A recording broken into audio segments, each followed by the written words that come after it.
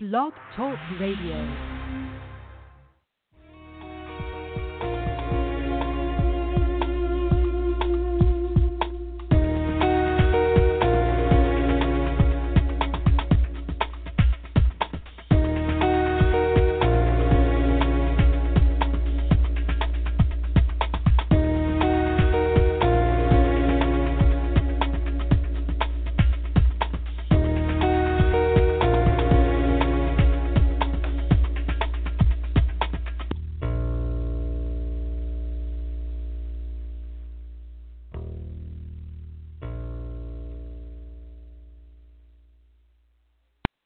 Hello, good evening, and welcome to the Natural Co-Creators Show with Jennifer Lynch, wherever you are in the world, whether you're in England, America, or anywhere else. Tonight, I'd like to tell you a little bit about my interview with Gina Gardiner. She's written this amazing book called Thriving, Not Surviving. And she is a #1 international best-selling author. She's a motivational speaker and coach with over 30 years' experience. She's supported many individuals and couples to develop a greater sense of self-worth by changing their limited beliefs in order to be more loving towards themselves. She's very passionate about helping her clients to achieve their full potential and to become their genuine best self. Okay, so good evening, Gina. How are you? I'm great, thank you. Hello there, and hello to all the listeners. Lovely to be here. Okay, so I've obviously read your bio and what you've been doing in your life. Unfortunately, I haven't had a chance to finish the book, but you certainly have come from a very interesting place and obviously have gained lots of experience through your challenges. Do you want to talk a little bit about how you got into your coaching in the first place?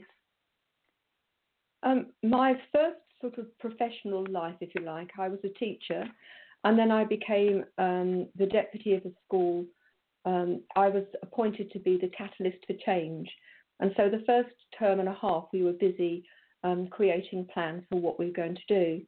I then went skiing in the half-term holiday and had a serious ski accident, which then impacted upon my life and my mobility particularly. I became a head 6 months after the ski accident, and over the next few years my mobility got worse until I had to use a wheelchair and couldn't get into most of my classrooms because even if I could get through the doorway, I couldn't get round the classroom. So had to find a way of developing excellence and helping people reach their potential by taking ownership of their own development. And that's really been the huge gift of my disability. But out of that, a coaching style was really important because it was about helping people recognise they had the resources and how they could use them. I became a qualified coach while I was serving head. I left headship after 21 years and then started to do coaching. I became an NLP master practitioner, for example, did lots of training in the States because I think at that time particularly there was much more development going on there. And I started being in business for myself as a coach, as a mentor, as a trainer around leadership and empowerment.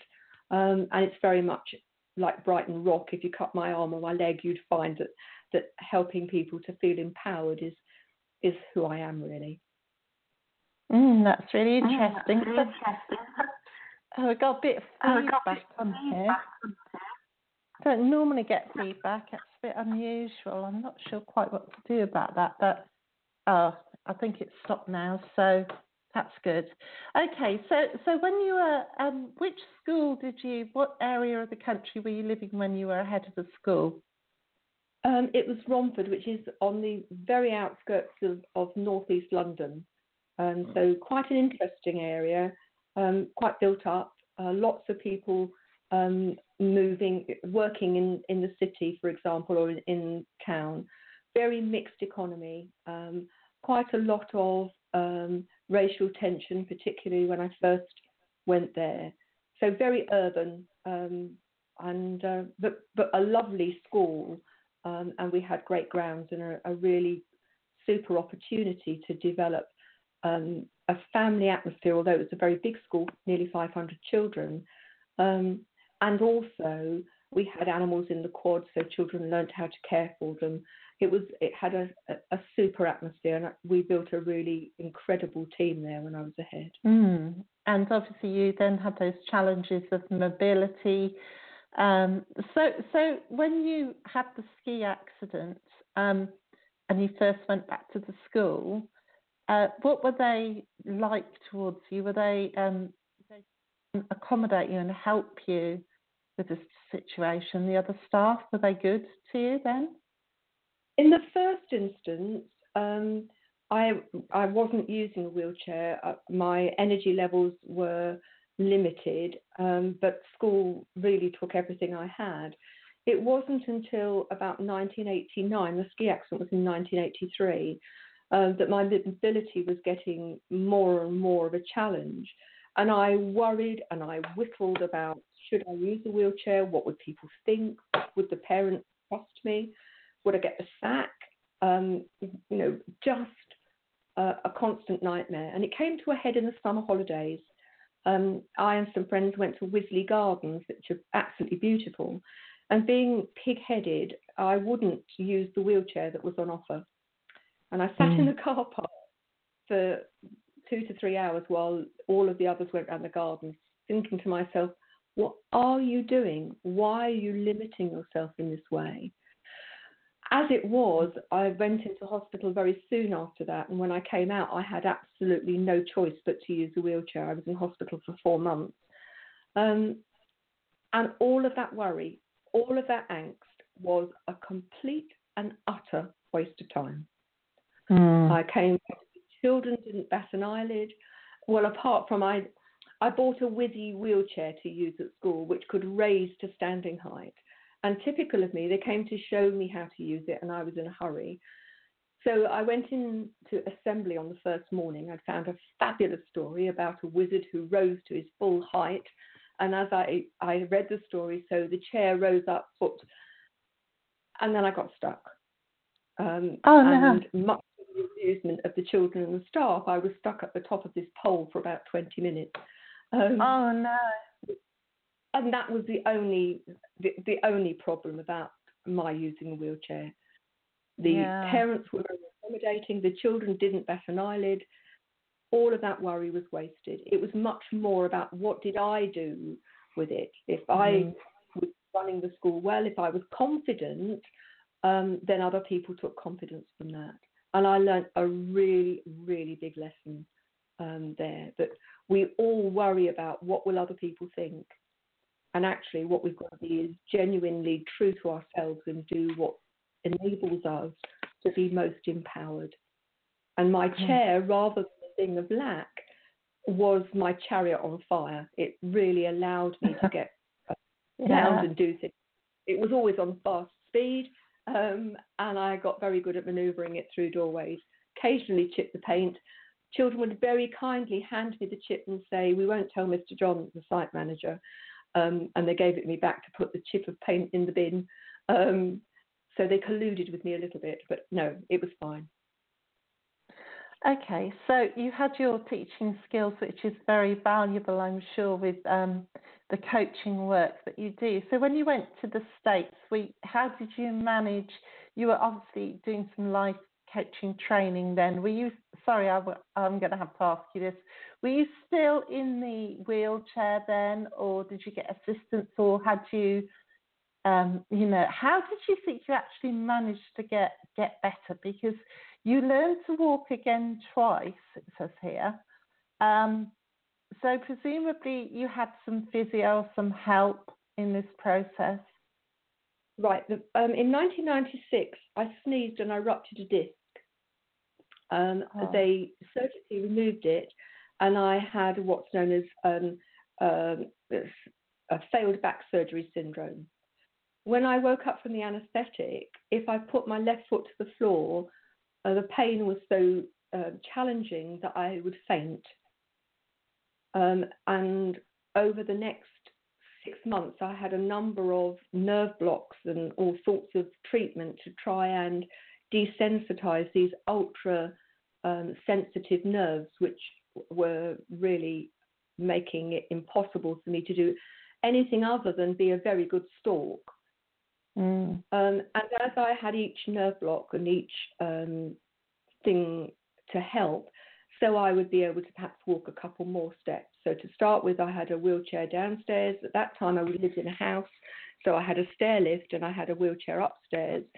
So it was a bit challenging. But over 18 months, I managed to walk to the bottom of my very small garden. And I did that by the Easter in 1998. On the last day of the summer term in 1998, by this time I could probably walk about 30 or 40 feet unaided, maybe a tiny bit more on a good day. Last day of term, again, the first one was at the end of the summer term too. I wasn't very well, I was sick and I ruptured another disc. Oh my word. That was removed. Again, failed back surgery syndrome, and this time I was completely and utterly wheelchair, couldn't stand. Oh my goodness. And so I was completely wheelchair bound then until in 2004 I had an internal spinal stimulator fitted, which is a bit like a TENS machine, you know. Oh where, yeah. But the wires are actually into my spine and the battery is in my tummy. And I have what looks like a television control thing, and I can turn it on and off. And my mobility was very, very slowly able to improve, but very slowly.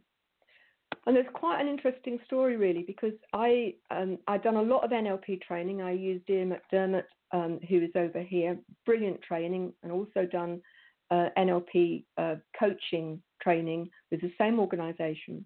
So I decided to go and look at different people using NLP in different ways. And I went on a Tony Robbins course, and I expected, you know, this huge American, lots of hype. And I went very cynically, really, if I'm honest. Anyway, there were 10,000 people on the course at the Excel Centre in London. Unleash the Power Within was the course. And everybody did the fire walk, which is where you walk in bare feet over coals, hot, burny coals. I've heard about this. I've heard about this. Someone who went and did this. I would never do it, but well, you're very brave. I did it, and I was absolutely ecstatic.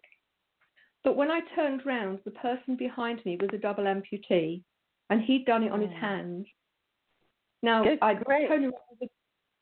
sorry, say that again? Good grief, that's incredible. It is.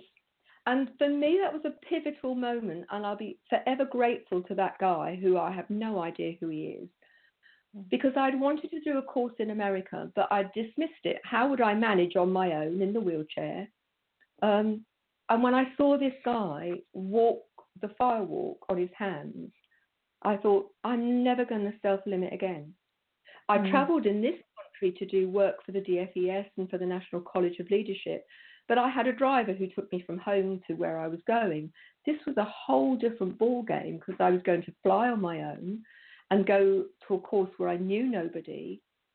And so I made the decision, booked my ticket that night, and I went off to California to the course that I wanted to do. Really, really interesting, because I'd gone from the UK, where people were quite aware on these courses about needs of the wheelchair. And at the beginning, my group leader said, I found a position for you, and he put me in the back row, and he then closed the row with chairs. And it was very difficult to see. There were lots of times when people were leaping about and hugging and doing things. I was stuck. I couldn't take part in anything, and people kept on bumping into me because they couldn't see me. And I went initially to talk to the guy, and he said, you're where you need to be. It's fine. And as the day went on, I got more and more unhappy and upset about it. And I thought, what can I do? And there's something here I think that's really useful for people to take on board, perhaps, around perspective. Because the next morning I went to the guy and said, I'd like you to come and sit next to me just for 10 minutes. At the end of 10 minutes, if you think I'm in the right place, then I'll stay. But I'd just like you to see the world from my perspective. Within 3 minutes, I was moved. And there's a really good lesson, I think, for all of us, that, we have our own perspective and it becomes our truth. But if we're prepared to look at things from a different perspective, then we can see things from a whole different reality. But since then, I've been to the States any number of times to do training.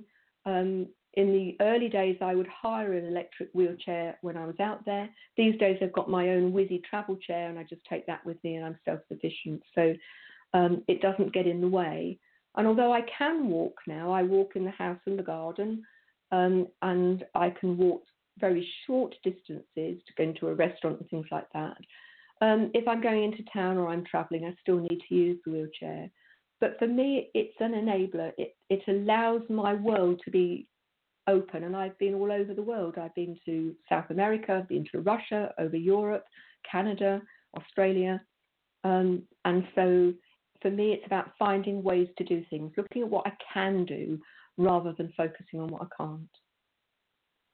That's really brilliant, and I think that's a very important message, isn't it? It's definitely a message for people out there who may be in similar situations, that we don't have to limit what we're here to do. I'll say what we're here to do, because things that might happen to us in our lives. I mean, we're hoping these things don't happen, but they are very real situations that people end up in, aren't they?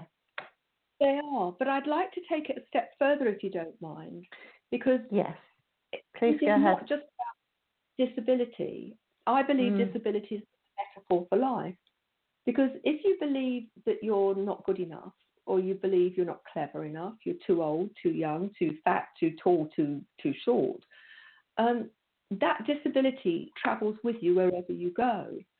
With my disability, I can get into an electric wheelchair and I can whiz away. We take those limiting beliefs with us, and they can disable us if we allow them to. And I suppose that's really at the core of my heart's work, my life's work, my heart's work too, is to help people recognise that you are your beliefs. And if your beliefs limit you, then you can. It's your choice. You can change them.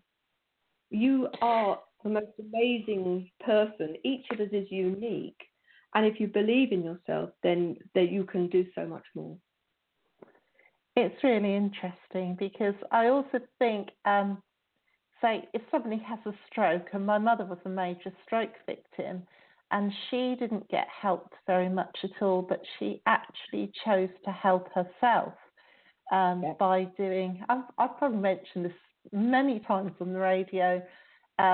She virtually lost the use of her hands, and she decided that she didn't like that. So what she was going to do is she was going to start knitting again.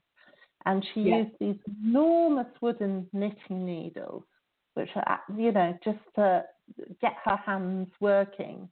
So she had an attitude where she wasn't going to give up. And I think, that is like, later on, she wrote 33 novels and had them published. So, she would have never written those novels if she had at that point said, I'm giving up. I'm not going to try anymore. I'm not going to fight anymore. I'm not going to, fulfill what I'm supposed to be doing. And it was very, very hard, because she didn't have much support at all. So as it, how it used to be. It's true about, an amazing woman, absolutely in awe of her capacity to see beyond her limitations and realise that she was so much more than that.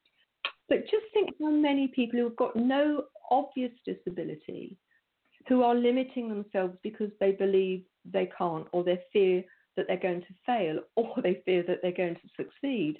And, if we have belief in ourselves and our ability, you don't actually have to know how you're going to succeed from the start. You just need that belief that you will find a way to succeed. And I know from myself and working with, thousands of people now, that if you truly believe in yourself and what you're doing, then you can move mountains. You can make what seems impossible possible. But if you believe you can't, it's a done deal, because you don't give yourself the opportunity. Do you think people fear success as much as they fear failure? Some people fear being successful. They want to be successful, but the fear is connected with being successful, if you understand what I mean by that. I think, in my experience, and maybe I've met a non-typical group of people, but as many people fear success as fear failure. And they sabotage themselves when success is within sight, that they unconsciously sabotage themselves. And I think some of it is around, will people like me? Will they reject me if I'm successful? Will people expect too much of me if I'm successful? They fear the unknown where they know the status quo. I think there are lots of complex reasons why people fear success.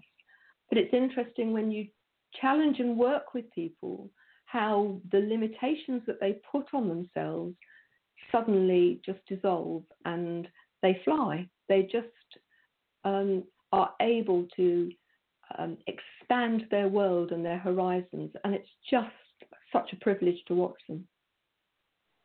Okay, so it's really great that you're helping people this way. Do you also think that poverty consciousness comes into that as well? So, like, they're maybe not just fearing success, but they're fearing, if say you were to be, you're not used to money, and then suddenly you thought you're going to be getting a lot of money because you were successful, you'd think most people would like that because they'd want to spend it on their family and their friends and do great things with it, give some to charity, maybe. But maybe, do you think people also fear money as well? I think there are so many limiting beliefs around money and abundance and deserving of it. Many of those are installed when we're little. We're told money doesn't grow on trees, that money is the root of all evil. All sorts of limiting beliefs around that. And actually, my view is that money is just energy. It's just another exchange. We have three commodities at our disposal: time, energy, and money. And you can use your money to buy other people's time and energy. But the entrenched beliefs about what people believe are incredibly powerful if they're allowed to remain unchallenged. Interestingly, if you look at people who win huge amounts of money on the lottery, for example, a very significant proportion, it's well over half, 2 years later, it might be a bit longer than that, but certainly a few years later, are back to where they were before they won the money. And I find that quite interesting. Yes. And sometimes they just have lost it all. Yeah. They've lost it all through gambling, or I don't know, just not taking care of it, or they've given money away. But the whole business about deserving money and what money means to you is something I would really urge your listeners to think about, because 95% of what we do is habitual. We don't think about it at all. It just is. But when you start to examine our own beliefs about money, there's a school of thought which says that we each set a ceiling on how much we're going to have at our disposal. And if people are in a position of lack, really need to think about your beliefs around money. I'm not saying it's as simple as just believe it and it will happen, but it certainly makes a big difference in terms of the choices that you make around money and abundance. And if you believe that you deserve abundance and that you make choices around money that are likely to lead to abundance, so rather than buying 23 new handbags and outfits and getting into debt and paying compound interest, that you buy one handbag and you save some money. All of our choices are driven by what we believe, and money is one huge area. Another would be relationships. But it's really worth examining what's going on for you as individuals around your beliefs, because they are what drive your life. Okay, that's amazing, Gina. So I just want to say that your website is genuinelyu.com, isn't it? www. There's a hyphen. It's genuinely-you. Yeah, I was just going to say genuinely-you.com, and on there you can subscribe, and through the link I've put on the radio show preview as well, it will take you there, and then readers can get a copy of or listeners can get a copy of your book through there, can't they? Thriving, Not Surviving. Do you want to talk a little bit about what your book covers, Gina? It's Thriving, Not Surviving. The 5 secret pathways to happiness, success, and fulfillment. And it's lots of people offer ideas about how you can be happier, how you can be more successful, how you can be more fulfilled. But the trouble is, when you focus on one area of your life, very often the other areas fall away. So this is a holistic, structured approach to achieving greater happiness, success, and fulfillment in your life. And the book is really the introduction. Next month, we're going to be launching a membership site with a program, supported program to help people achieve success, happiness, and fulfillment. And there's going to be a dynamic group. They'll get support from me. There are monthly presentations and group coaching, all sorts of things, all designed to support and help people on their journey. If you like, it's a sat-nav to achieving happiness, success, and fulfillment. Okay, that's wonderful. And you say that's all taking off very soon. Yeah, the book's already there. You can, as I say, get a free digital download from the website. It's on Amazon too, and all Kindle and all sorts of other platforms. But if you want a free digital download, just go to genuinely-you.com. The membership group goes live next month. Very excited about that. People can join me on Facebook if you look for Gina Gardiner or Genuinely You, and they'll get notification of the membership group if they're interested.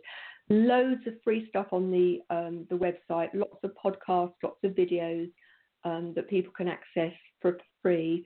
And please do interact if you've heard the show, and please do Facebook message me or let me know through the website. And I'd love to hear from people. Okay, great. And when did you start writing, Gina? Because you've written other books as well, haven't you? I wrote, my first 2 books were written in tandem when I left headship, and I started to work in the more business and corporate world. Kickstart Your Career is a book for people who are just leaving education or who are going back into work. I suppose really it's about being a professional grown-up and doing it quickly. How to Manage Your Staff More Effectively looks at developing managerial skills, and both of those books, jargon-free, lots of practical ideas that were created through my work in education. All of the stuff works. I've now used it not only in schools but in dozens of different organisations who've taken on those principles.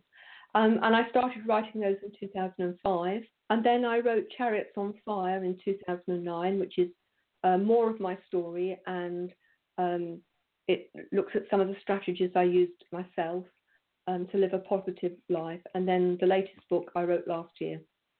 But Chariots and Thriving are both international bestsellers, which I'm very, very pleased Well, with that. amazing. That's wonderful. Well done. That's absolutely fantastic. Okay. Thank you. Okay, so I'm just going to ask you one more thing here before we sort of finish up. I want to ask you if there's any one thing, just like a little tip or something that you would like to say to our listeners that they could sort of implement.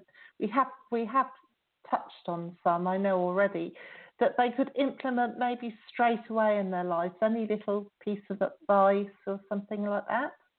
You could just say, One of the most powerful strategies to employ, particularly if life is a bit difficult at the moment, is collecting gratitude.